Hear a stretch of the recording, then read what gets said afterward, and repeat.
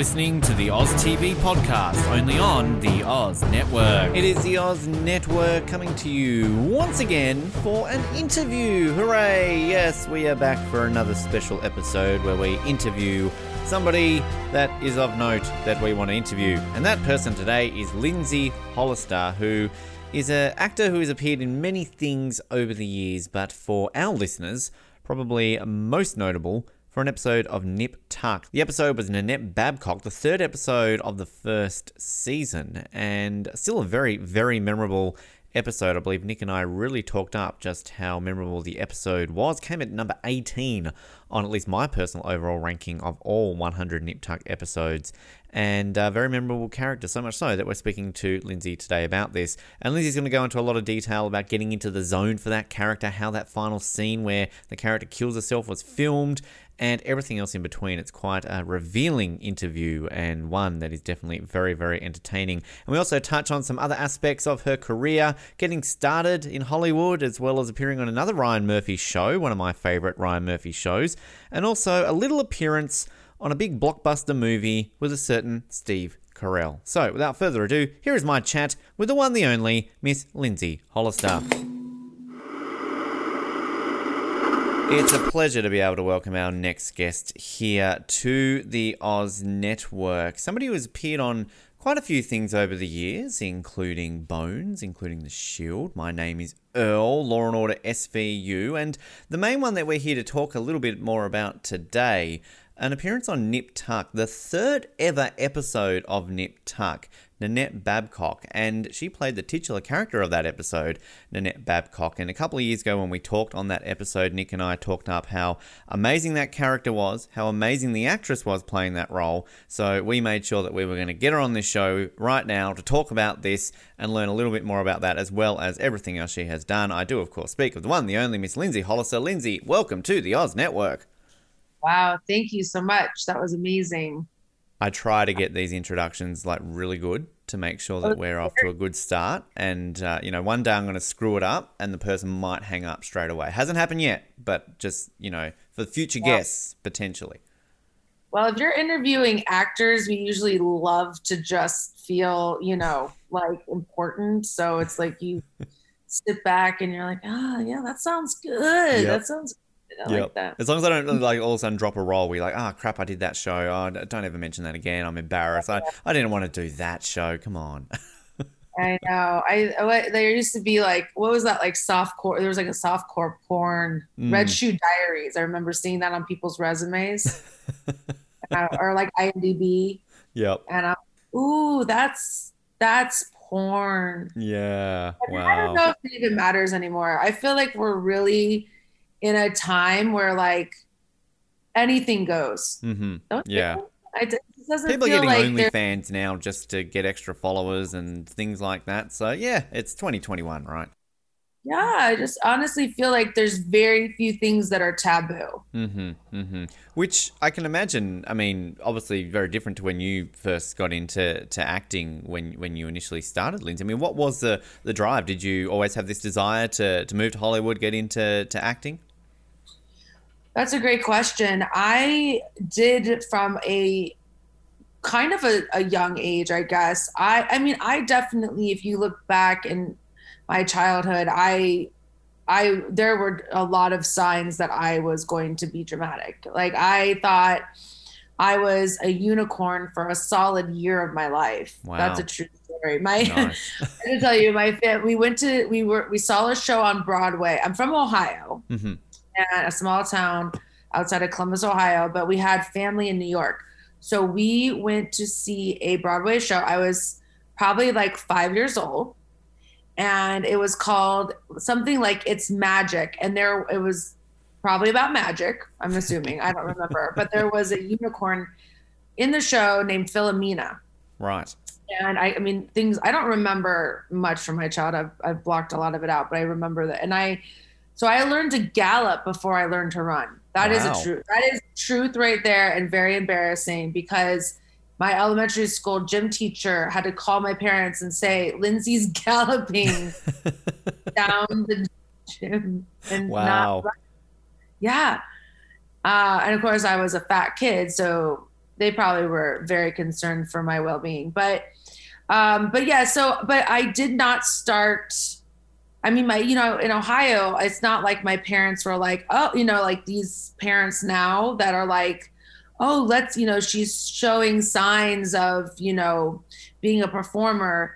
Let's get, our kid into acting. It wasn't like that at all. But when I got into high school, my high school in Pickerington, Ohio, it was a brand new high school that my class was the first class to go all 4 years into this high school, and they had built a state-of-the-art stage and theater, and it was, better than my university was. But I wanted to take a drama class my freshman year and did not end up taking it into my sophomore year. And that from literally the first day of that class, like, I knew that's what I like. All of a sudden, it was like, oh, things make sense. This is something that I love, because we read the fall play in class, and it was a Neil Simon show, which in the theater world, that's, he's like, was a big, comedy, dramaturg. But this show had this character named Cookie. And for a character actress, which is what obviously being overweight, automatically I'm a character actress. I'm not the ingenue, not the pretty lead female. But yeah, I ended up getting the role. Great.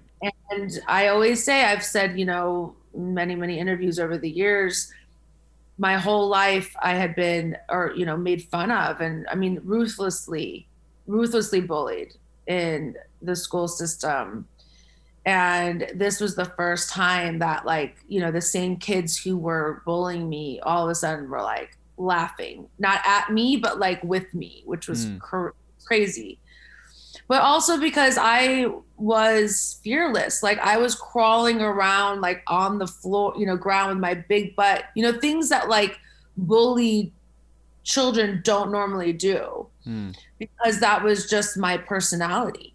Which was like, makes that an outlet then, that you can kind of, that's, I guess, what you're saying, like it made sense. Then you got into that role, and all of a sudden it's an outlet to use that sort of, personality to an extended level, I guess. Absolutely. Like, I will always make fun of myself before you can make fun of me. Always. Right. I will never, ever let somebody get the best of me when it comes to that, Which I can imagine then with the galloping added to that as well. That just makes it even better, right? Did you call yourself Philomena from that point onwards? Just, kind of add to the character? I would gallop into the kitchen and like make my mother feed me pieces of lettuce. It was severe. It was, I'm not sharing that as like a, oh, that's cute. It was like probably a mental illness, and wow. No one, it went undiagnosed.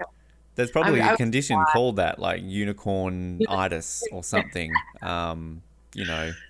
Right, but have you played a unicorn yet? Have you managed to take that on board and play a unicorn yet?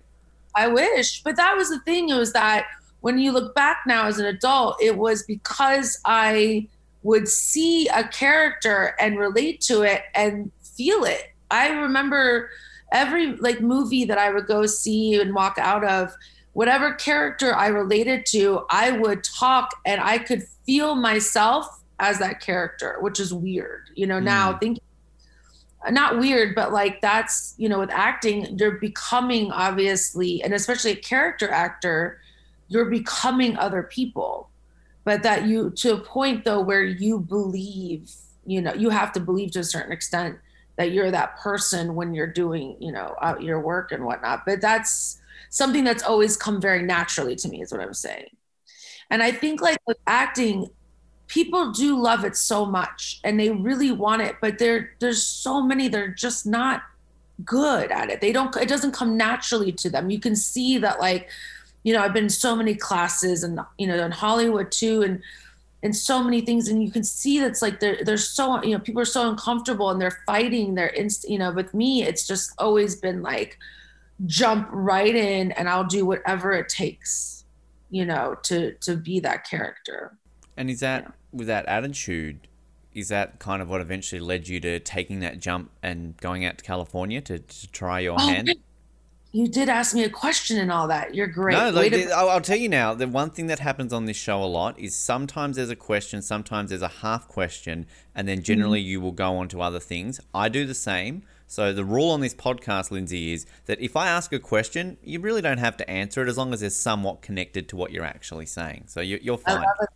Yeah. No, it's a great question. So yes. So I started acting in high school, and I become, like a theater kid, and I'm known for, I got the lead in like every show except for one show my teacher did, and I hated her for it, was A Few Good Men.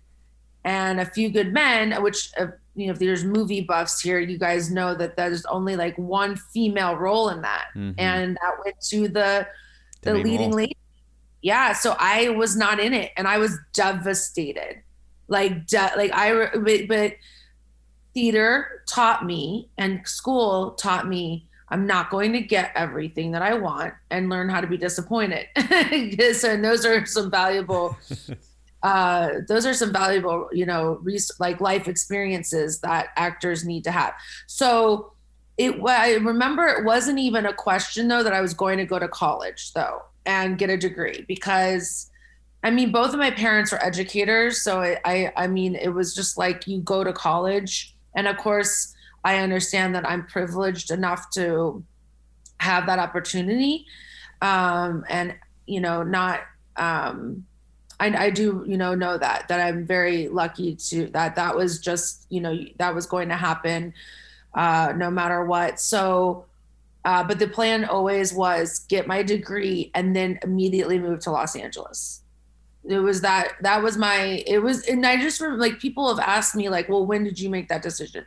And I've always said there wasn't like a day and a time. It was just like, well, that's what I'm going to do now. The path is happening. Yeah. Yeah. Now that I know what I was meant to do with my life, now this is just, So go to school. I had a great college education. Went to Miami University of Oxford, Ohio. Not Florida. We were a college before Florida was a state. I have to say that. So that never gets confusing to people when they hear that at all, right? Never. The only really good thing now is that, like, if you're a football fan, Ben Roethlisberger went to Miami of Ohio. He's obviously like the star quarterback of the Pittsburgh Steelers. Sorry. That's on this show? You can say fuck, you can say shit, yeah, and all that. I'm Australian, Lindsay. If I didn't offer you swearing, it would be something wrong with this show, right? You guys make it sound so much nicer than we do.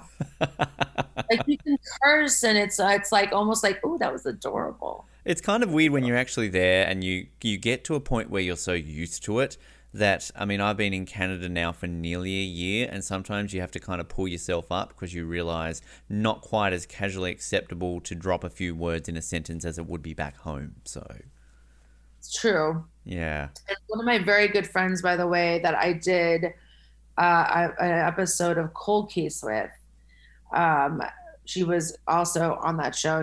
Her character set my character on fire. She married an Australian. Ah, right. And I was at their wedding in Hawaii, and I've gotten to know Mark very well. And y'all have some amazing phrases. There's one right now. I'm trying to think of it, but I can't do it right now, but we'll come back to that. I'm trying to say the best one, please. And if this might be it, but like, use this in a sentence. It's I didn't come here to fuck spiders. That's best. It. Is that the one? There you go. There's a reason why that's so good. Spider, because we were talking about the huntsman and how a visit, I can't have one of those things near me or leap on me. Because I'm an arachnophobe. Yep. And he goes, well, he didn't come here to fuck spiders. And I was like, what? Yeah. And that's it. You knew exactly what I was doing. Well, it's just so uniquely Australian that it's just one of these things that you always want to use. It's honestly something that I feel I've never heard in an actual general sentence, but we all know it exists, and if we can use it, we'll use it. It's amazing. Yeah. It really is. It's like, we just don't have culture like that in America. You know, we don't have that free, you know, I mean, we do that sounds stupid. Which, I mean, as an actor though, you could just work on that and try to make it a part of American language. And I think that kind of start at the bottom, work your way through, and then who knows, by the next time we speak in the future, this could be the best saying in America, and who knows, the president could use it in a speech, and then it's made it. Going to, you know, put up part of her, you know, one of her new Skims line and say, you know, I didn't come here to fuck spiders. Yeah, we're gonna exactly. Be like, yep. Now we know it's part of our culture because the Kardashians. Exactly. I'm not the Kardashians. I think they are phenomenal. Okay. Wow. I'm going to put that out there. I don't necessarily say I would be on that same page, Lindsay, but hey, I am always open to hear other opinions. We have to define what we're talking about. But anyways, back to me, because I'm the most important thing right now. Well, this is the interview. We're selling this as a Lindsay Hollister interview, not the Let's Learn Australian Slang with Ben Waterworth. I do love that phrase, though. I didn't come here to fuck spiders. So that was it. So it was just always a matter of, you know, this is what I'm going to do. And literally 4 months after I graduated, well, first after I graduated, I went to Europe for 2 weeks, not months. I wish months. Because my mom did say to me, you know, take part of your graduation money and go travel, because once you get settled, you know, into, you know, wherever you're living and your career, and you may not have that opportunity. And it was amazing advice. And I absolutely have suggested that to every college student that I've tutored and worked with, or mentored, sorry, not tutored. And and I, you know, had a phenomenal time and came back and worked for about 3 months and then packed up my Chevy Blazer. Yeah. Nice. That's a sexy car. Yeah. I can imagine. And my mom and I drove all of my belongings in the world, and we drove the 4 day. It should not have taken 4 days, but with your mother, it takes 4. I think 5 days maybe. But with your mother, it takes 5 days. So, of course.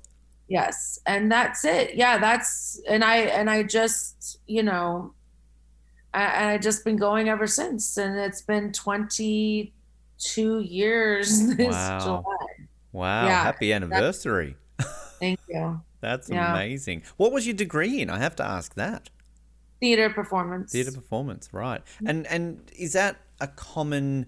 I mean, obviously a lot of actors get into acting for the Hollywood dream, right? But were people in Ohio at that point, a lot of them making that move, getting in the Chevy, driving 5 days to go out to LA? Or were they maybe focused on New York, Broadway, because it was a little bit closer? Exactly. It was unusual.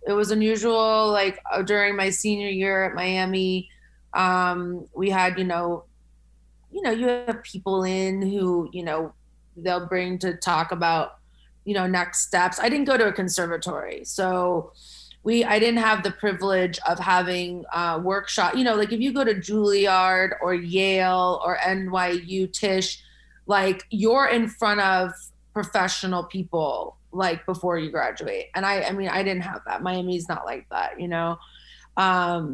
So, you know, but as we had, you know, a couple speakers in and stuff, they'd always be like, you know, where's everybody going? A lot of people were going to go to Chicago, went to Chicago, because that's like the baby New York.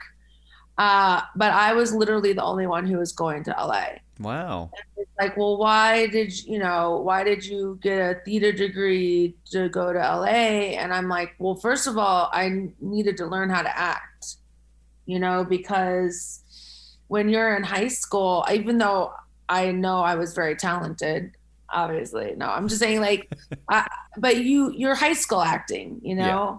Like SNL did this great, you know, sketch about like, you know, the child at, you know, like I'm on a high school stage, you know, like everything's like over the top. So of course I wanted to learn how to act. So that's, you know, why I wanted an education. And when I got out here, I was taking a class at CBS. I think it was like a comedy, like acting for a comedy, you know, something. And I remember the teacher, the professional who was teaching it, did like little one-on-ones with us. And he like looked at my resume and he was like, you know, you having a degree puts you in the top 2% of this town. I'll never forget him saying that. That's crazy. Because I mean, clearly not a professional actor myself, Lindsay, but I remember my first time going to LA, everyone you met was involved in show business, you know, whether or not they were, I'm an actor or I'm a stage person, all this kind of stuff. And for me, someone from like small city Australia, that's amazing. Like, wow, this is something we would never see. But I mean, I can imagine you would go to these classes and of course everyone's moving to Hollywood to follow the dream. So I didn't realize that having that degree like that would take you up there, particularly, you know, coming from the East Coast, which I can imagine there's obviously a bit of that East Coast, West Coast sort of rivalry going on board with some of these sort of places. Well, yeah, I had to join a gang once I got here. Of course, yeah. I mean, that's part two, yeah. Which, I mean, was it Crips, Bloods? Are you allowed to distinguish which one? No, don't want to piss the others off. Can't tell you. Yeah, I don't want to piss the other ones off. Yeah. But yeah, no, I mean, I don't know statistically what it is now because, of course, as social media has made our, you know, worlds connected, the real world and Hollywood and YouTube stars and Instagram stars and all that kind of stuff has, you know, made people, you know, but back then, you know, you just didn't, you know, a lot of the people who were coming did not have degrees, you know, like they weren't. You got a theater degree, you're going to New York, or you were going to go to do the stage kind of thing. And there was just the, you know, there's just the idea that if you're acting for the film, you know, for the camera that, you know, you didn't have to have a degree. But I could not imagine, I know I wouldn't have been on Boston Public a year after I moved here if I had not gotten a degree. Which it must make it interesting to, you're talking about being a character actor. Mm-hmm. I mean, when you get into those positions, when you're going to auditions, I mean, do you get an agent that kind of helps you with that when you first start out with? I mean, how does that kind of work? And then when it comes to the character acting, when you're certainly playing that certain type, like, is it just a case of you try and go for a role which maybe you think you're not going to get, or do you just purely go for these, quote, character roles because you know that that's maybe all I'm going to get? I think I understand what you're asking. Like, first, let me answer the first part of that. Go for it. So, yes, you can rarely, you can almost never book anything like network show without having an agent or a manager or at least a lawyer. Like, I mean, you have to have representation. And so, yeah, the first goal when I moved here was to get an agent. Now, because this does tie in with what you're bringing up being a character actress, because there were not a lot of women that looked like me or girls that looked like me, or I didn't look like a lot of, you know, people. So either you were totally going to get me and go, this is exciting, she's something different, I don't have anything like her, or most of the time we don't want, you know, a big fat girl because she's not going to work. But at the time, there was a show called on the air called Popular. Yes. I was going to bring this up for the Ryan Murphy connections here. Yeah. Exactly. Big fan of Popular. Great. And I'm glad it's Ryan Murphy because at least people will go, oh, okay, it was a Ryan Murphy thing. His very first show. Yeah. Yeah, very much. And because it only went for, you know, a few years, I think. 2 seasons. Yep. Yeah. And it was just not a, it was like a culty kind of thing. It's ahead of its time, very ahead of its time. If you go back and watch it now, it holds up a lot better now than it probably did back in like late 90s, early 2000s. Oh, for sure. I don't even think the world now is ready for Ryan Murphy. Like, yeah. Don't, you know, get like, you know, like I can't believe American Horror Story has done as well. Like you watch it, like what the? But anyways, so there was an actress at the time on that show named Sarah Rue. And she went on to do, you know, quite a bit of work, but she was heavy. She was a heavier, you know, woman, white girl like me. And so when I was submitting for agents, I got called in to what ended up being my first agent because I looked like Sarah Rue. Like that didn't look like her, but like basically the agent sitting at home watching Popular, seeing that this girl is working, she's on that show, my headshot and resume comes across, you know, and he's like, oh, okay, yeah, well, she, you know, it makes sense. Like if this, you know, I could see this girl working because this other girl's working. Like, that's why you know, when I go back and I mentor kids at Miami, I'm like, it's great if you are like somebody that's out there. Like, being really unique is actually not like a big, like that great for you. Like, unless you're Benedict Cumberbatch, like you need to kind of resemble somebody that is working, because agents and managers don't want to do, like, no one has imagination in this town. And that's what a lot of people outside the industry are very surprised to hear me say. But they want to pick up the phone. Like, okay, so like you, for example, like you have to get Simon Pegg all the time, right? Me, as in looks wise, I'll just go with yes. That might be the first I've heard of that, but I'm not going to say that's a bad thing. You are definitely a young Simon Pegg to me, 100%. Wow. Okay, so that's going on my Twitter bio now. Thanks for that. Yeah. I can't believe no one's told you that. Wow. So I would pick up the phone if I was your agent, and I would say, I have a young Simon Pegg. And then everyone's going to know exactly what I'm talking about.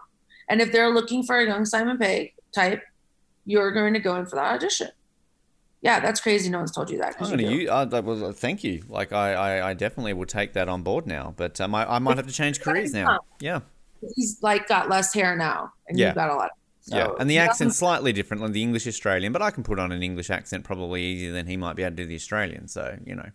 Exactly. And also, we're Americans, and we just... You think we are. Yeah. As long as you don't call me a Kiwi, I really don't care. So, yeah.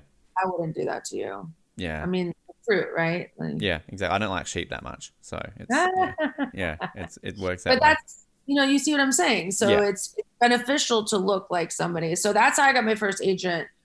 3 months into being here. Now, they were a small boutique agency, but they had been around for a while. So that, you know, it was a solid place, you know, to be. And because you're young, it was okay that I didn't have like a resume yet, because I was being submitted for high school, because I still looked really all the way up. I was, you know, I did Law and Order when I was 26 and I was playing. Which that's common, isn't it? Like, 'cause I mean, I think half the actors on Popular were in their 20s, weren't they? Yeah. Oh, yeah. You know, like you know, well, that's a whole story about like Mean Girls. You know, Rachel McAdams was like 26, 27 when she was doing that. So I think the OC was famously that I think only Misha Barton was the only one who was actually a teenager. Like Benjamin McKenzie and although it were like well into their 20s, weren't they? I almost got on that show actually. Wow, that would have been a good one to have on the resume. I was actually producer, director, casting director, everybody's first choice, but network wanted to go ethnic. So, ouch. Yeah. Wow. Okay. Those things happen. I'm glad you brought up Popular, because, you know, that's definitely what I first remember you from. And I mean, I remember the episode too. I mean, I loved Popular. That a lot of that is what led me into watching Nip Tuck, because, you know, I've always had that connection with Ryan Murphy, and the fact that anything his name is on, I'm going to watch. I don't care what it's about. Anything along those lines, I've kind of got that cult following. And did that help you then eventually get on to Nip Tuck? Was there like a Ryan Murphy connection that kind of, he remembered you from Popular, like your agent kind of, like, how did that work? Or was that just a coincidence that you ended up being on Nip Tuck? You know, that's a great question. I don't know. I don't think it was like a coincidence, but because Ryan back then did work with a lot of the same actors. And I mean, he still does, but like Sarah Paulson, you know, has been on all those shows lately, but I wasn't though that they were like, oh, we have this character, Nanette Babcock. We remember Lindsay from Popular. She would do good at. No, I was still submitted. Casting director had to look at my material, you know, say, okay, and brought me in. And I still went through like the audition process. So I'm sure like, yeah, it was like, oh, we've already worked with her. We know she's not a psycho, you know, like that's why it's so important, your behavior and how you are as a human being and that you're not kicking the craft service lady under the table, it's important, Keep all those gang things to the streets, right? Like, don't just get full on afterwards. Don't be a Val Kilmer. You know? Exactly. Don't doing that. And I mean, the thing with Nip Tuck, of course, as well is, I mean, you're in episode 3, not just the season 4. Like, this is the 3rd episode in the history of Nip Tuck. This was an unknown quantity at the time. So, I mean, do you remember getting that script and sort of reading it? And what are you told about this show at the time? Well, really quick, just to go back, because the 2 characters that I played, like on Popular, and then of course Nanette Babcock, are completely different, right? Like, but I know that because Ryan was in my producer session for Nip Tuck, because you go to casting director first, typically, right? Now you can't get to a point in your career where you bypass the casting director and they will bring you straight to producers. But I think because the role was written a little older than what I played for Nip Tuck, that they did want to see me first. So, and then of course they sent me to producers, and Ryan was in the room. Now Ryan's not in the room anymore, right? For that kind of stuff. But back then for Nip Tuck, he was. But what I think now, actors were in the dark about everything. They don't tell us anything, and then they wonder why we're crazy. But then, but I do remember for those 2 roles, I think I know I did something completely different than what they had been brought in before. Because I remember, like, for Nip Tuck, when they brought me in, I feel like the casting director said to me before, like, do it exactly the way you did it in, your session. They don't, which you typically don't change it. Because if you're getting a producer session, that's because the casting director is seeing something that obviously they like. So you don't, as an actor, you're told, like, don't go in and change your performance. But I remember specifically the part where, like, I'm in my apartment and I have the knife. Yep. And there's that, like, she's being, my character's being accused of pouring acid or whatever. Taking it personal. That line is, you think whatever, like, that, and then that is personal. It wasn't written the way that I said it. It was just written like, that is personal. Mm-hmm. And I remember for the audition specifically slowing it down to that is personal. And I think that's what got me the role. Like, right. I really do, like, my instincts are. And the same thing with, like, Big Bertha Muffin from Popular, where it was like, I was shooting at the time Boston Public. And I remember, like, running to this audition. And of course they always say, you'll never work more than when you're working. When you go to auditions, you're just like, hi, okay, great. Let me do this. And I got to get back to work. Not the desperation you have when you're not working. And, you're like, hire me, so, but I remember for Big Bertha Muffin too, it was like, I had centered myself. I went in to produce, because they did bring me to producers for that, different casting director, and did that, you hit my car and you're gonna pay. Like, it's not written like that, right? Like that menacing, like, kind of thing. So anyways, side note, I think that those were, when they saw me, they were like, yeah, Lindsay's, playing these 2 distinct characters, but probably because I had done Popular, it might have helped. I definitely probably got me in the door, but I wish I was at a point where Ryan was, like, thinking of me. Well, I was going to say that, like, you're not still on his books now? Like, you're not getting an American Horror Story or a Pose call-up or something like that? I've auditioned for the casting directors, yes. So the casting directors that work on 99% of Ryan's stuff, it's UDK, Ulrich, Dawson, and Kritzer. They put me on Popular. They put me on Nip Tuck. They put me on several things. Yeah, they call me in. I've auditioned for American Horror Story several times.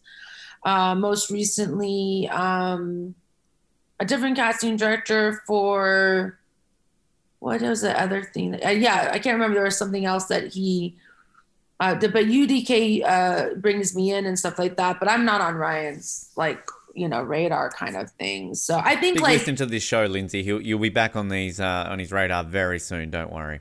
Ryan, call me. I think like you become like, if you're a Sarah Paulson for him, like I think I needed to have booked like a recurring role on one of his shows at least to really have gotten to like know him and get in on the inner circle. I mean, I've only done 2 of his shows. So, and I only did like 1 episode on those shows. And there's just a lot of, I'm sure a lot of people in his universe, but I went to the after party the not the after party, but the wrap party for Nip Tuck. And, it was such a memorable part. I remember, person after person coming up, but, Ryan right now, he just has so many, shows on there, and his, Iron, he's just got so much going on. But, maybe if my tape has gone across his desk or whatever, he might vaguely remember me. I don't know, but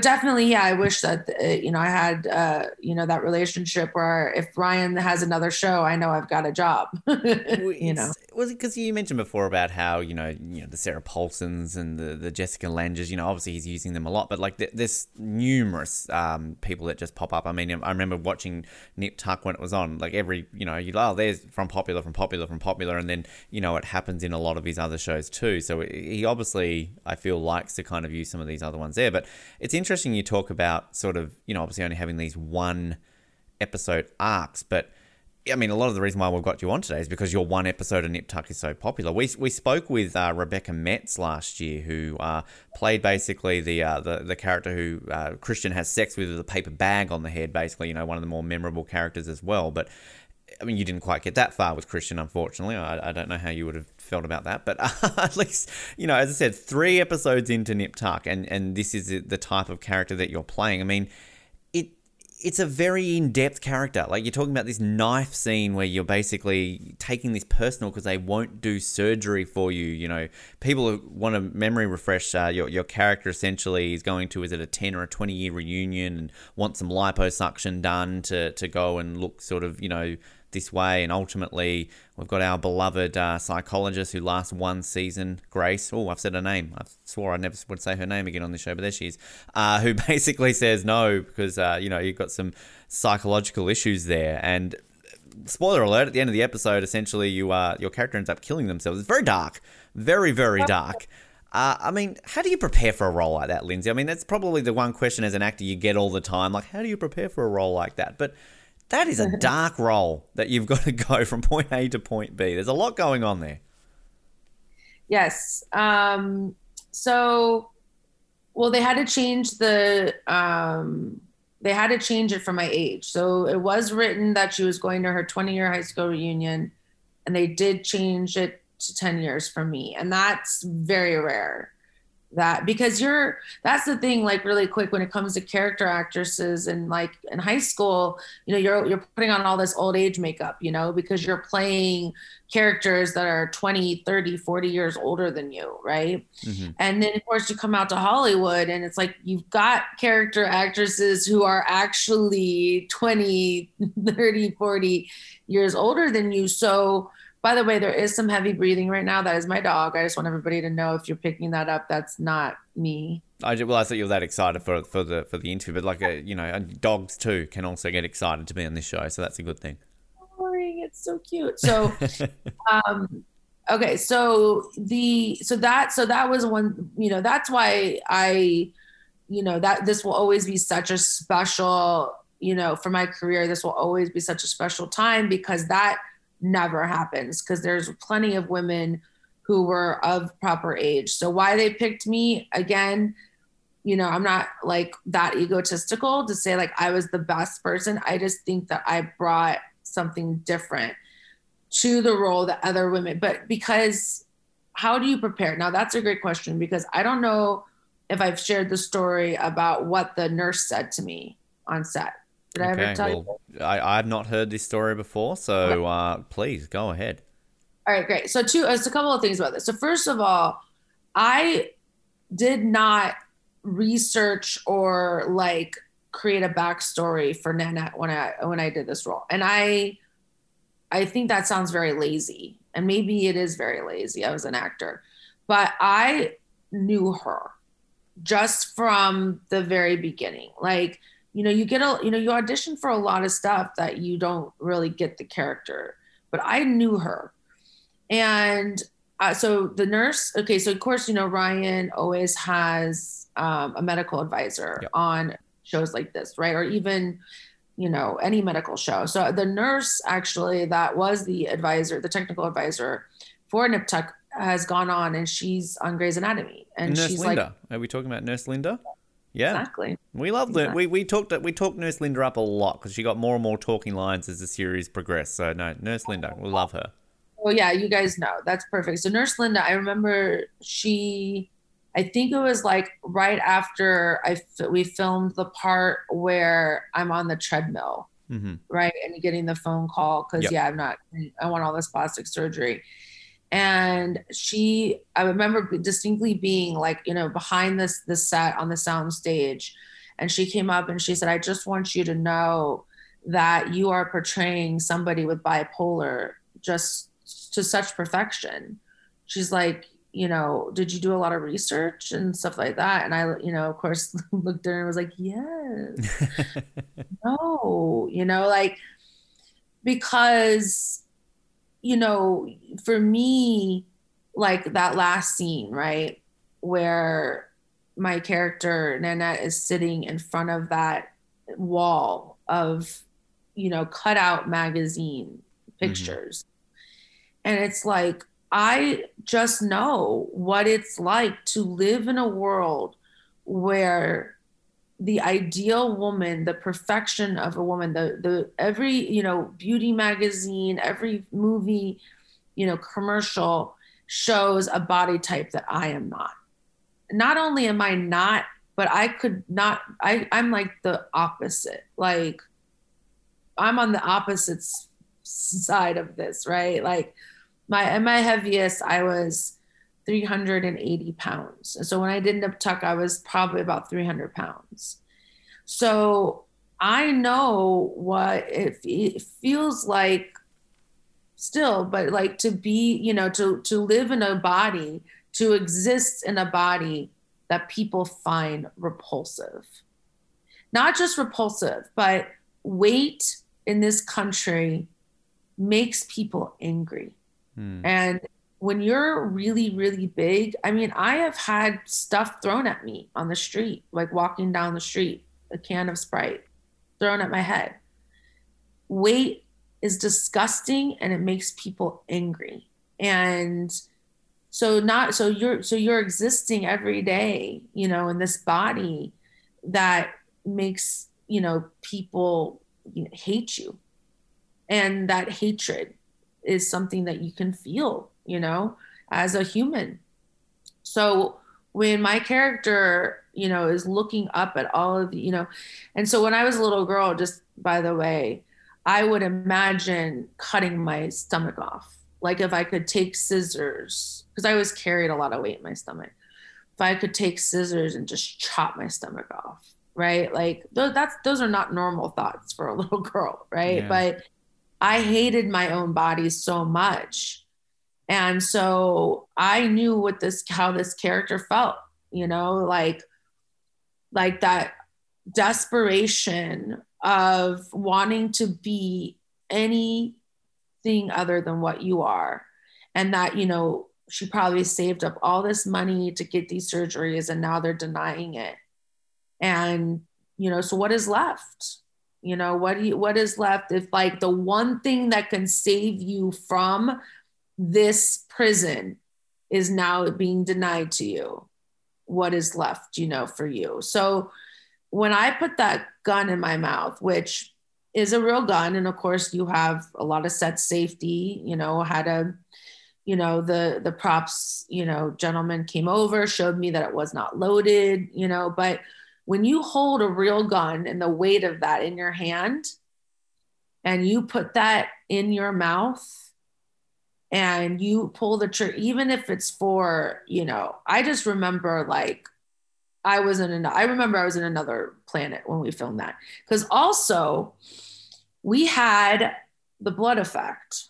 So behind me, also too, I want to set the picture as well. Like, this is why so many people think, acting is so easy. A lot of them, not everybody, but you're really in film and television. You're asked to create an entire world inside of a very artificial world. So I'm on a sound stage and they have just this one very basic, like 2 walls that of course are just propped up, like with pieces of plywood, a little piece of carpet. We're not like in an apartment, like we're just in like a little, staged sort of thing. And I'm sitting on the ground and they had the camera on a track.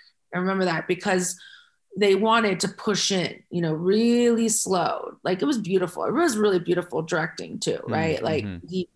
The whole closing sequence of that episode, I'll talk about that shortly with the music and everything. But yeah, no, the way it was shot, yeah, just like chills, right? But they had the blood machine behind me because they had to obviously have the trajectory of the, like, where it would go, onto this wall.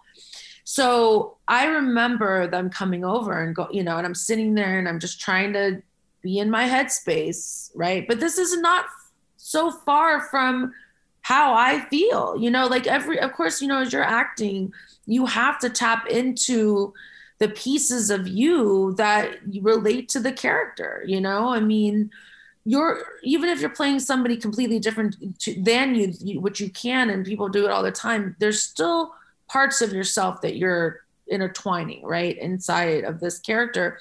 And they came over and they're like, okay, Lindsay, we're going to do this and we're going to, and we have to reset, we'll reset. But it was basically like, we don't want to, the idea is like, if we have to shoot this again, this means the art department has to come in, take down this entire wall of pictures, put it back up, and, so I just knew, like, we need to get this in one shot. Like, that's what they're saying here. And the timing and everything, of course, has to be perfect. And I got this guy, I got a union guy breathing down my neck, probably still smells like the turkey sandwich he had for lunch. And I got the blood thing and they, the camera and it's pushing in. But I just remember when I turned my head and I put that gun in my mouth, I was her. Like, and I was going, and this was it. This was like what it would feel like to say, I'm ending my life. Like, lights out, this is it. And yeah. And so once, shot, pull the trigger, blood went off, they pushed past me a little bit and it was like, you could hear a pin drop. It was like, of course there's silence anyways when you're shooting, but I'm just saying, like, right. You could tell like everyone was just riveted on this moment and people were crying. There was like, the makeup women were crying. Like, it was like, it was unbelievable. It was like doing a live stage, show. And everyone just started clapping when they yelled cut. And like, of course they run over, are you okay? Blah, blah. So like, it was incredible. So the answer is, I'm not bipolar. I've never been diagnosed as bipolar. I have friends who are bipolar. I know the basis of, the extreme ups and, what are ups and downs of it. But at the end of the day, Nanette Babcock is every single woman who does not look like Gisele Bündchen and how we feel. Like, even, like, not to that extreme, but, every woman, in the world who knows what it feels like to not be adequate, to not be considered, beautiful, and to not have that attention, from men that, what would it feel like to be that way, So yeah, that's my long answer to your question about, getting You're into fitting into this show well. That's generally what I like it when it comes to the answers. I will say just quickly, you've dropped Gisele Bündchen and Benedict Cumberbatch on this show. That's a really good quota for the big, long, tricky names. I like that. It's so interesting to kind of hear that and getting how that worked with that character, because I don't know if I talked about this when we did that episode recap, but I mean, there was always part of that episode too that I also related to, Lindsay, because I mean, I also grew up big guy, lost weight over the last few years, but I mean, I too could, relate to that, of what it's like to not have that ideal body, of even from the perspective of like, the men's body and things like that. So I think, everything about that in this episode always connected with me. And, you talk about sort of getting into that character. You are that character at the end, and the emotions that everyone's having once the word cut, no doubt, is do you have to go and just have like a bottle of wine that night? I mean, how do you get out of that then all of a sudden when you've done such an emotional sort of episode and scene? I mean, how do you just go back into reality from that point? Yeah, I'm a good actor. It's horrible to say, and I would never. It's the correct answer, though. Like right when you were asking that, it's like I can snap in and out because okay, listen, I've never played like a serial killer for a 30-day film. Like I do know there are actors that have had really hard times coming out of like Heath Ledger. That dark world. Yeah. Those Something dark worlds. Yep. But for me, and this ties back beautifully to, me being a unicorn for, Wilhelmina, I just I can go right in. I could go to Nanette right now for you, like, and do that scene with that level of intensity, like it's just an ability that I have, like, and but there, all actors are different. And there's, I do know there's a lot of method actors that like can't get there into, but at theater school taught that to me too. I learned like, the Stanislavski, method of, sense, memory, and like, how you think of something sad in your own life and tie it into, I didn't have to do that with Nanette because that was my life, being overweight and feeling hideous and disgusting, and that I was too big for the world that I was living in, I knew what that felt like already. I didn't have to, it wasn't that big of a stretch kind of thing. So, I think like, acting is just, it really is an amazing thing. Now it's the hardest industry and career on the planet, and I don't get to do it until someone gives me permission, and that sucks. It really does. Yeah, because it's a very unique acting, way of mentioning that for sure.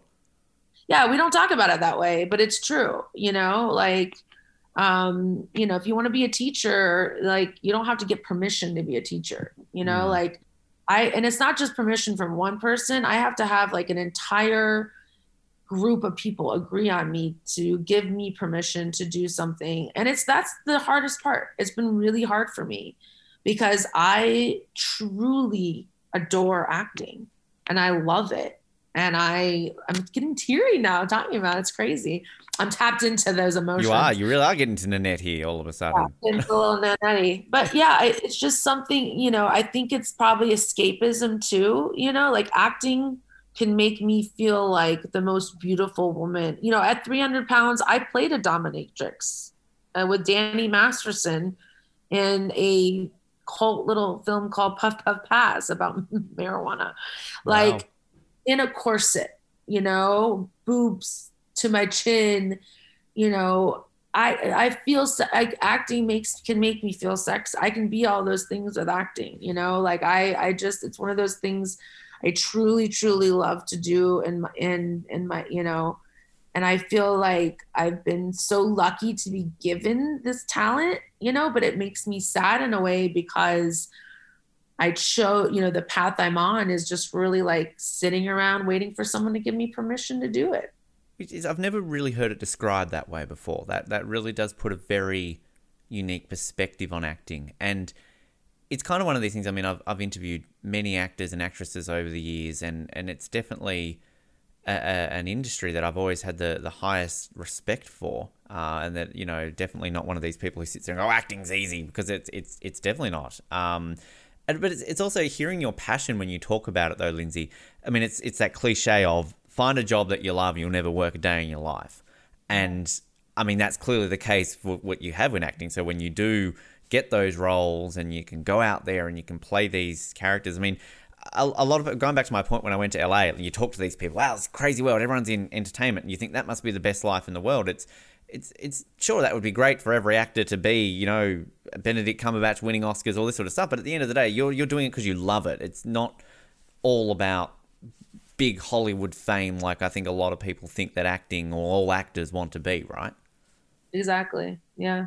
I'm not saying that you don't want that. Like, if you get it, great. But, like, at the same time, it's not all about that.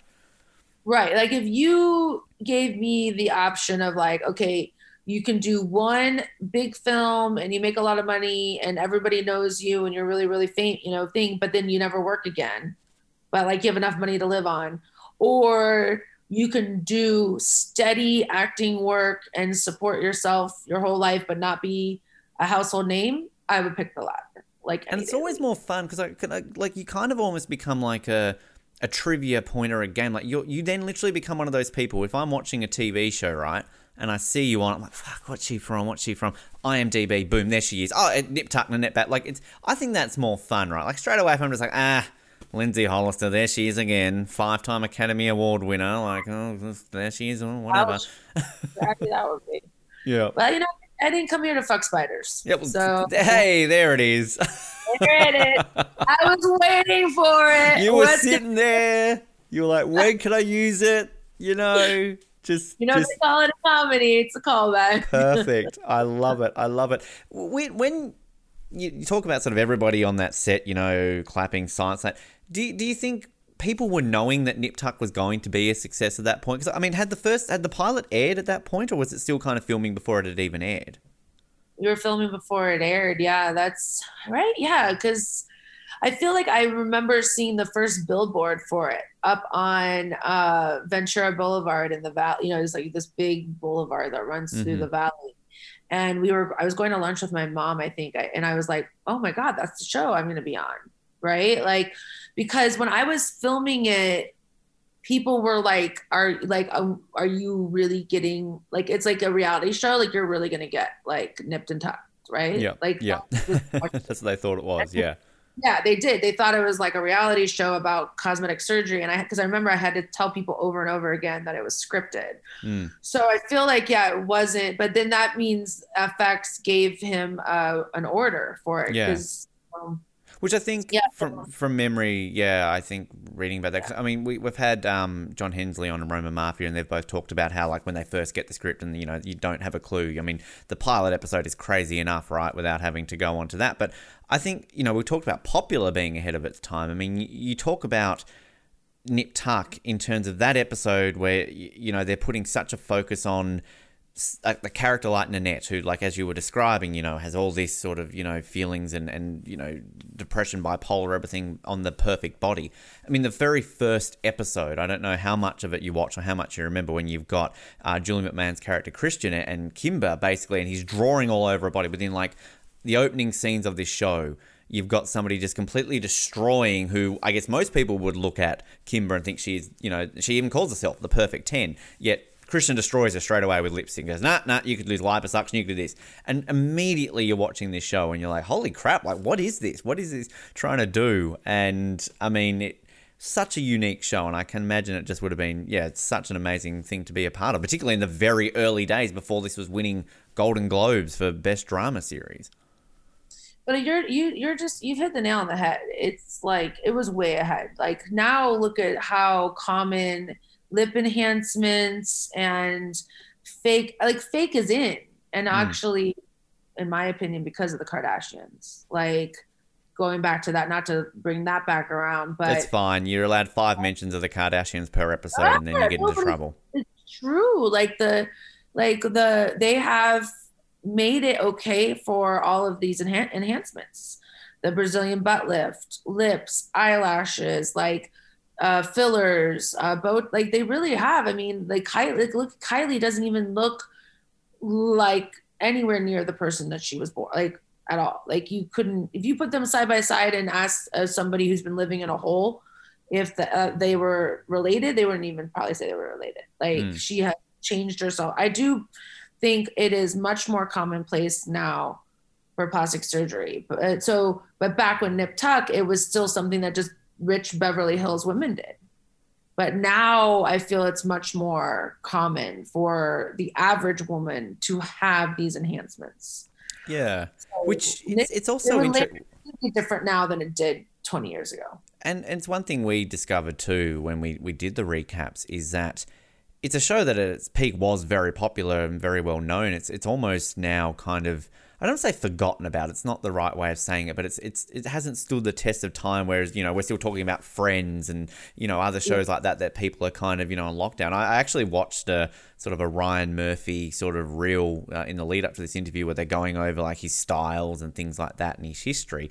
Nip Tuck barely got a mention, yet that was the show. I mean, Glee was arguably the show that really put him into the stratosphere, but Nip Tuck was the show, I think, that kind of made people sit up and take notice of who he's, again, won Golden Globe for Best Drama in, 2004, 2005. So, I mean, it was a show that was garnering some success. So, It's kind of interesting to look back on it now and discover that a lot of people have almost forgotten about Nip Tuck, which is a real shame.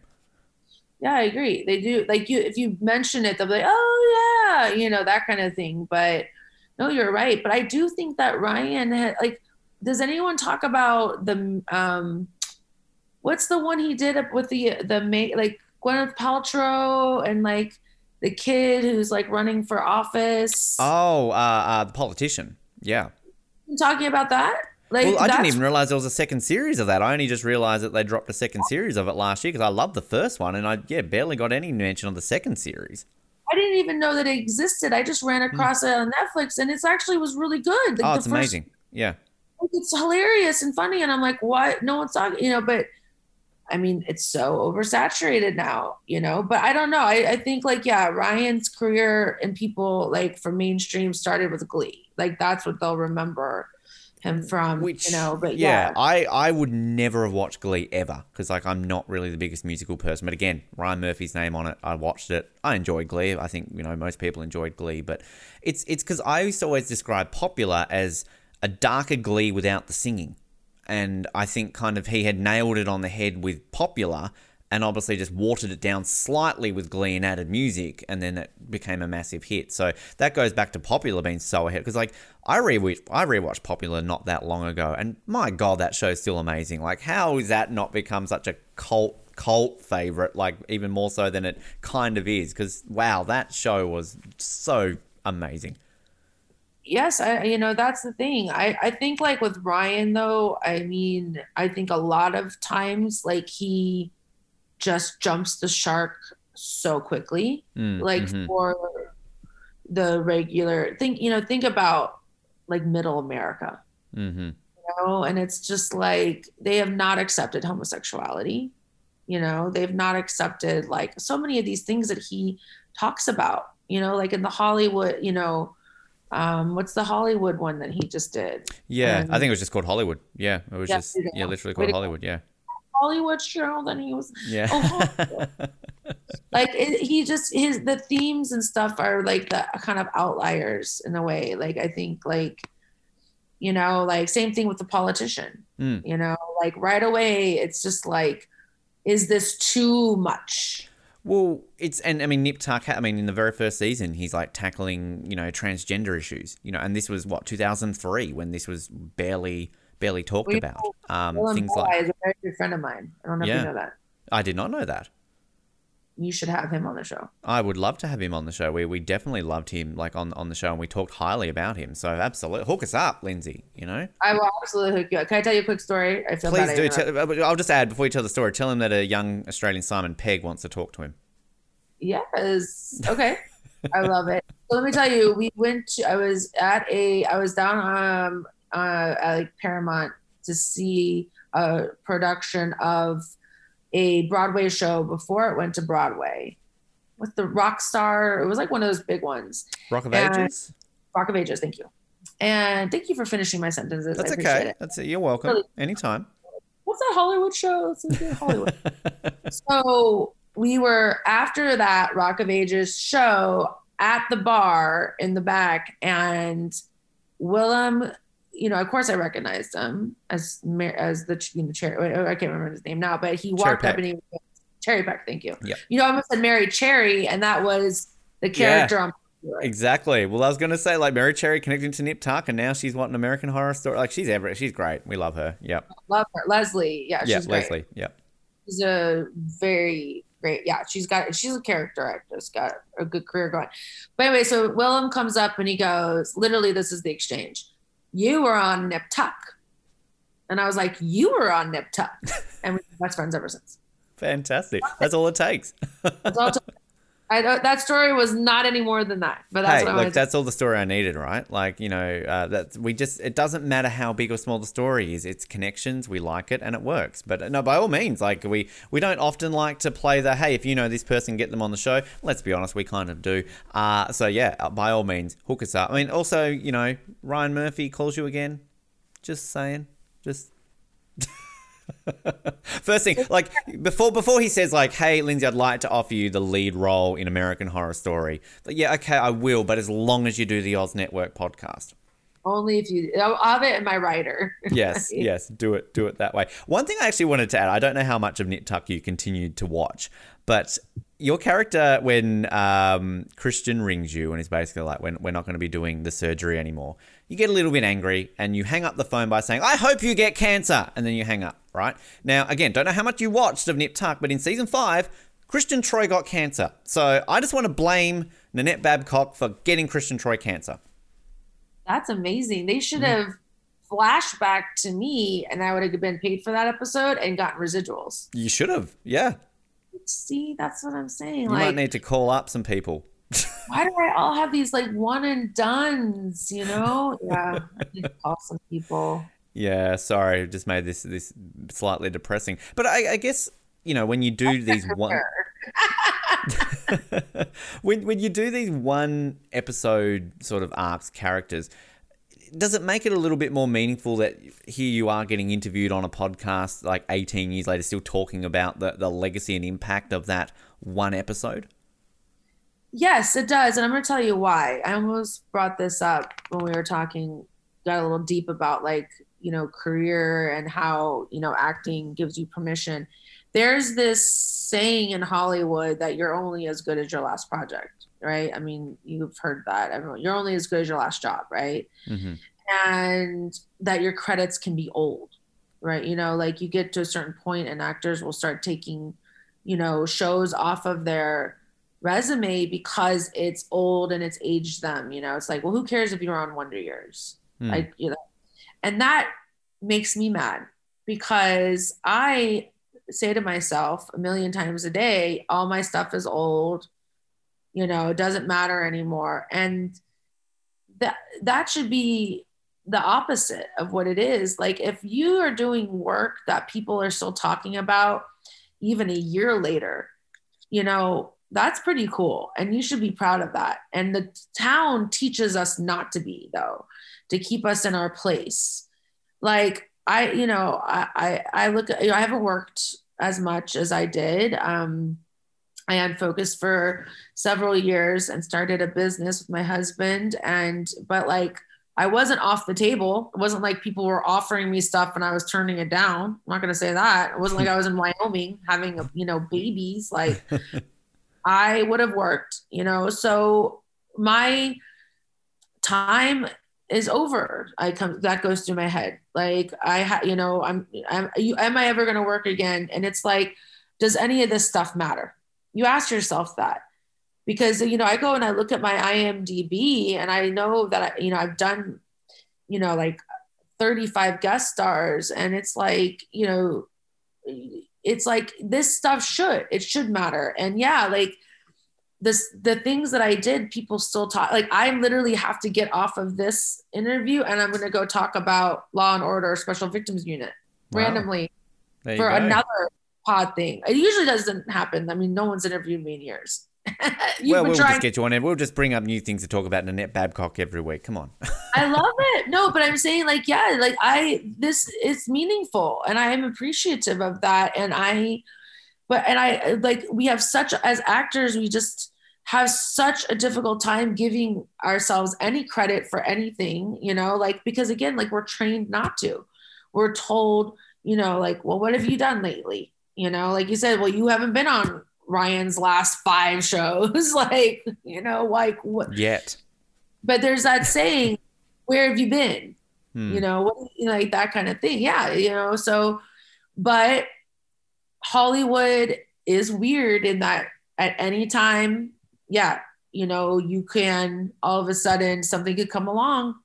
And if the winds are blowing at the right direction, yeah, you can come back, on the scene. Which it also then must make it fun for you. You mentioned going to do another podcast, and it's kind of like this is where this makes it, you're able to, these roles live on, right? Because you will have a random podcast going, we want to talk to you about a Nip Tuck, then let's have another talk about SVU. So it's kind of, these shows are being kept alive in the form of podcasts and YouTube channels and blogs and things like that, and it always gives a possibility to relive that. And I think that, I know from a podcast host, it's very much appreciative for you to give your time to talk about that, but for yourself to take yourself back to that set and relive these stories about what it was like filming these shows. It must be, fun in itself. Yeah, no, I mean, it's amazing. Like, because these are the things that you're supposed to tell your kids, but, I gave myself to my career and I didn't have kids. So I will have to share these stories in podcasts. And yeah, I think it's great that why do we do this? Like, for me, again, it's not because of the money. I want money. I'm not telling you I don't want money. I love money.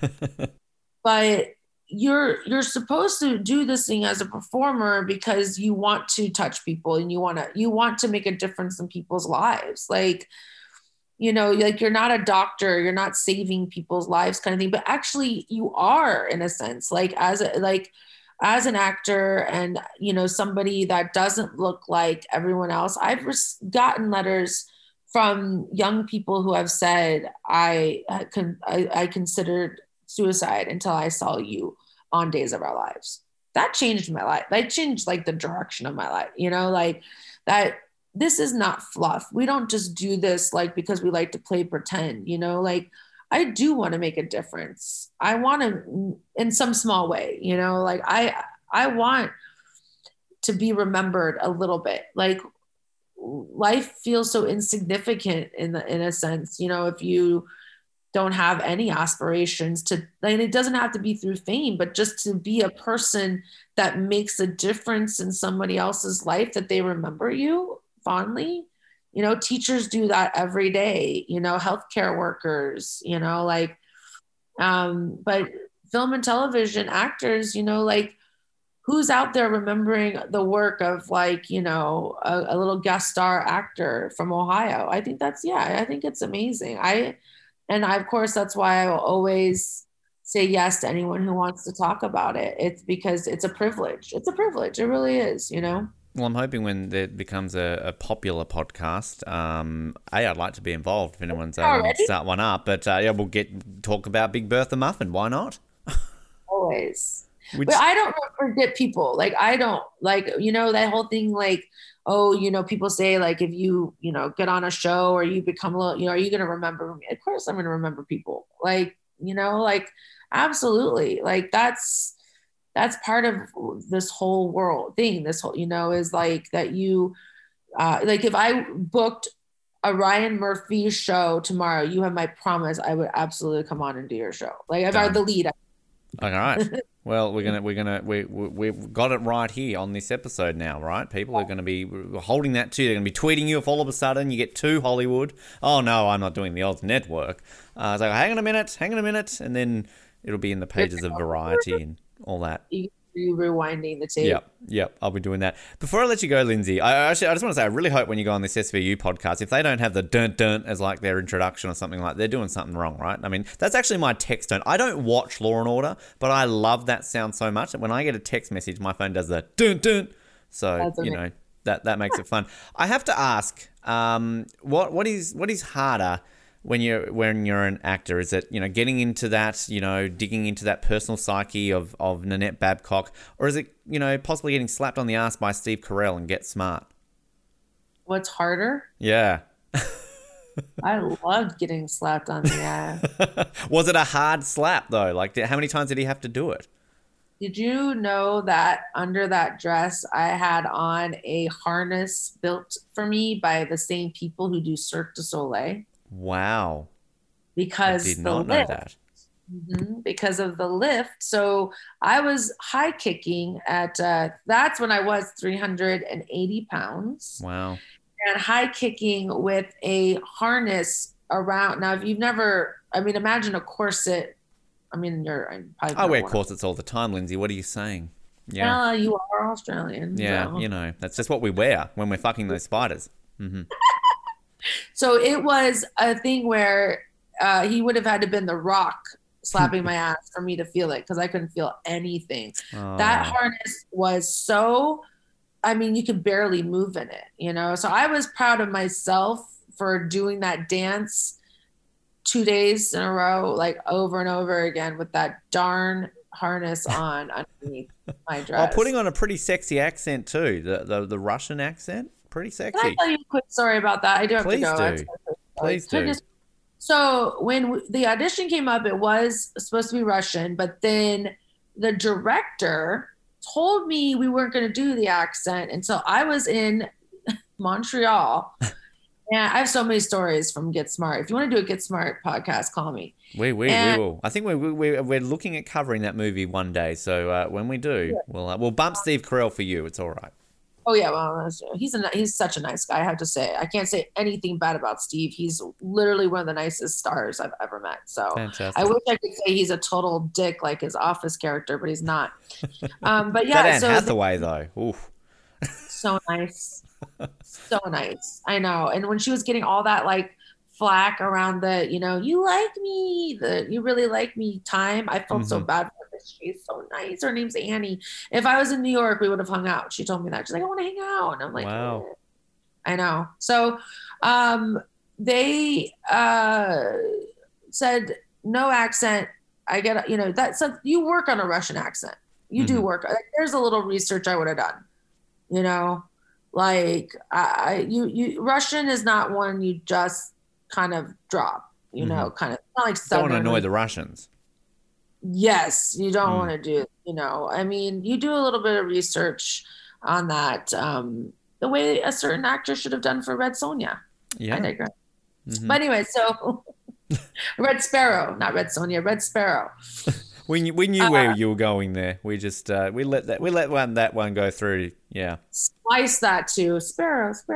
But yeah, so no, he threw that on me last minute. So I was like, oh geez, Louise, is this gonna even sound? So thank you. The accent was not the best I could do. So I've heard worse. Yeah. Well, as an Australian who often gets his accent mocked, I can say, like, I the entire Simpsons episode on the Australian accent, I think your Russian accent in Get Smart sounded more Australian than the Simpsons accents on the episode of The Simpsons. So, oh, but that's me, like, really bad. Yeah, that one wasn't one of the best either, Lindsay. That's not a good way to end this interview. What can I say? I would do that to you. Well, our idea of Australian was like Outback restaurant. Crocodile Dundee, kind of. Crocodile Dundee, like it sucks. Like that was like the that's all that would get to us for a while. It's like when you think we drink Foster's beer and then we just basically look at you like you're an idiot. So, yeah. Exactly. But yeah.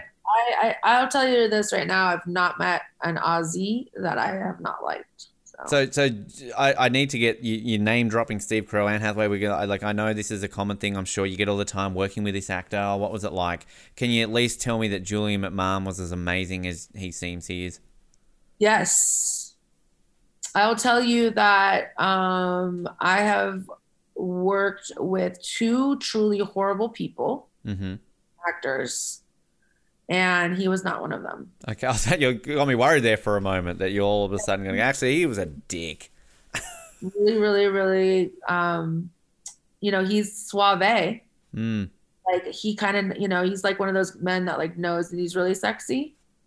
Like, he's like, I'm not going to pretend like I don't know I'm the hottest guy here. Back then, of course, Still holding up all right today on FBI. He's yeah, still I'm just saying, he, on the show, like, he was the whatever, but no, we had such a good time at the wrap party, which I actually then have to ask the question as well, that I joked before about how I swore I would never mention a certain character from that first season, Valerie Cruz's character. The only reason we say we don't mention her because she basically just again, if you didn't watch it, she's a main character in season 1. She literally disappears from season 2 and is never mentioned again. There's no, it's not like, oh, Grace took a job in Canada or something. Like, literally there in the final episode of season 1, disappears season 2, never to be heard from again. So we kind of just like, well, if she's not going to get mentioned anymore, we don't need to say her name anymore. And yet you nearly killed her. Your character had a knife to her. There's definitely a story there. Do you know the story? Do you know the answer? I don't. Damn. I do think she was difficult to work with. Was she one of those two that you didn't like working with? No. Okay. Are you allowed to tell us those two? Can I get a juicy caveat before I let you go? I will tell you this. I'll save the other one for the next time I'm on. One of them was when I did Scrubs, which I was so excited to do that show. I got a straight offer, which is so rare. I've only had 2 straight offers in my entire career. You know what that means? No audition. I just get the role. Doesn't happen. For Law and Order Special Victims Unit, which I'm in 9 minutes about to go talk about, and for Scrubs. And Scrubs was one of my favorite shows. And no, it's the person I'm talking about is not Zach Braff. So I'll let you guess who it was. One of the most terrible people I've ever worked with, horrible human being, and was even mean to me at the rap party. Oh. Are you actually wanting me to play this game, or do you want me to make it up in my head? I can play this game. Make it up in your head. I gotta go. All right. Dun, dun. That's the perfect way to end it. Lindsay, this has seriously been a lot of fun. Really appreciate your time. Plug yourself. Instagram, Twitter. Can people follow you? Check out what you're up to. I don't know why people do follow me so much on Instagram, because I just put up pictures of myself, but just kidding. I am active on social media. So Instagram, it's pretty easy. It's Lindsay Hollister. So that's Lindsay with an A, and then Hollister like the store, no relation. I would be producing my own show if I owned the Hollister empire. And then on Twitter, because my name is so long, it's very British, by the way. Lindsay Hollister is very British. Lindsay Ann Hollister is my full name. But wow. You have the same first and second name as my sister. There you go. True story. Yeah, Lindsay Ann. That's my sister. Yep. That's really strange. So on Twitter, it's Linds Hollister, LindsHollister. So I am active. Facebook, I do have a professional page, Lindsay Hollister. I don't post as much as I should, but I'm on Instagram a lot, Twitter. If you're listening, give me a shout out. Let me know. I am not too above answering messages and talking to people, because I literally am just a normal human being. So beautiful. I've said that I'm a great actor, and I've said a lot of things about doing horrible things with spiders on this show, but at the end of the day, I'm just a girl from Ohio asking somebody to cast her. Perfect. Ryan, give her a shout out, and we'll catch up for coffee soon. Lindsay, absolute pleasure. Thanks so much for joining us on the show today. Anytime. I mean that. Such a fun chat there with Lindsay, and once again, thanks very much for Lindsay for her time in joining us here on the program. It's a long time coming, this interview. Lots of fun getting this one organised, but so happy that we could finally get it done and that Lindsay was able to join us. And I'm not sure of the name of that SVU podcast that she was recording at the same time as doing this one with us, but by all means, search for it, listen to that, and a shout out to, let's call them Law and Order SVU Oz. Dun dun. Because I'm sure that is probably what they're actually called. This is episode 996, 4 away from the big 1000th episode. Plenty to get involved in that one, so get excited for that. We'll reveal some more details when that one comes a bit closer. But in a couple of days' time, we're going to close out anniversary month with our epic look at Ferris Bueller's Day Off. It was a movie that I ranked as my second favorite movie of all time when we did our top 50 movies and TV show episodes a couple of years ago. And I'm so excited for you to hear this recap, because not only are Colin and I going to sit down and talk about Ferris Bueller's Day Off, we've got a special guest in none other than Survivor contestant Dan Foley, because why wouldn't you have Dan Foley joining you to recap Ferris Bueller's Day Off? A bit of a background if you're listening to this and you're wondering why the hell have we gotten Dan Foley of all Survivor contestants to recap Ferris Bueller's Day Off. A couple of years ago when we had Dan on, we did a Survivor recap episode and we got talking about Ferris Bueller's Day Off. Dan admitted his absolute love and admiration for that movie and said that if we ever recap Ferris Bueller's Day Off, he would like to join us on that episode. I'm a man of my word 99% of the time, so therefore we have gotten Dan to join us. It is a long episode, it is a fun episode, it is three men talking about Ferris Bueller's Day Off. It's a fun episode, that's all I can say. So that's dropping in a couple of days' time, so make sure you tune into that here on the Oz Network. Plenty of stuff still to come. We've got some more interviews planned in the coming months. Also, coverage of some great TV shows. You know, 24's coming at some point this year, so get excited for that. Lost will return. We mentioned that last week in our Francois Chow episode. And we have another TV show that we've got looking to cover, which is going to bring Nick back. I should really mention that here on a Nip Tuck episode, which was Nick and myself. Nick hasn't been on for quite some time. I don't think since some of our Survivor Winners at War coverage. But Nick will be coming back for a project which we've teased plenty of times. Not quite as long as our Nip Tuck one, about half the length of Nip Tuck. And it's not going to be as long as our 24 coverage, of course. I think that's going to trump all of our other episodes that we've done on this show. But stay tuned, we'll announce something when we get that one up and running. Thanks again to Lindsay. Thanks everyone else for listening to today's episode. My name is Ben. This has been the Oz Network. Actually, no, scrap that. My name is a young Simon Pegg. This has been the Oz Network, and we'll speak to you next time. Thanks for downloading this episode of the Oz Network. Make sure you never miss an episode by subscribing to the podcast via Apple Podcasts, Spotify, Stitcher, Google Podcasts, or by copying our RSS feed into your preferred podcast provider. And while you're there, please drop us a rating and leave us some feedback. You can also be sure to stay up to date with all the latest episodes and happenings from the show, as well as finding out how you can get involved in upcoming episodes by following our social media pages on Facebook, Twitter, and Instagram, as well as getting everything you need under one roof at theoznetwork.net. Thanks again for listening, and we'll speak to you next time.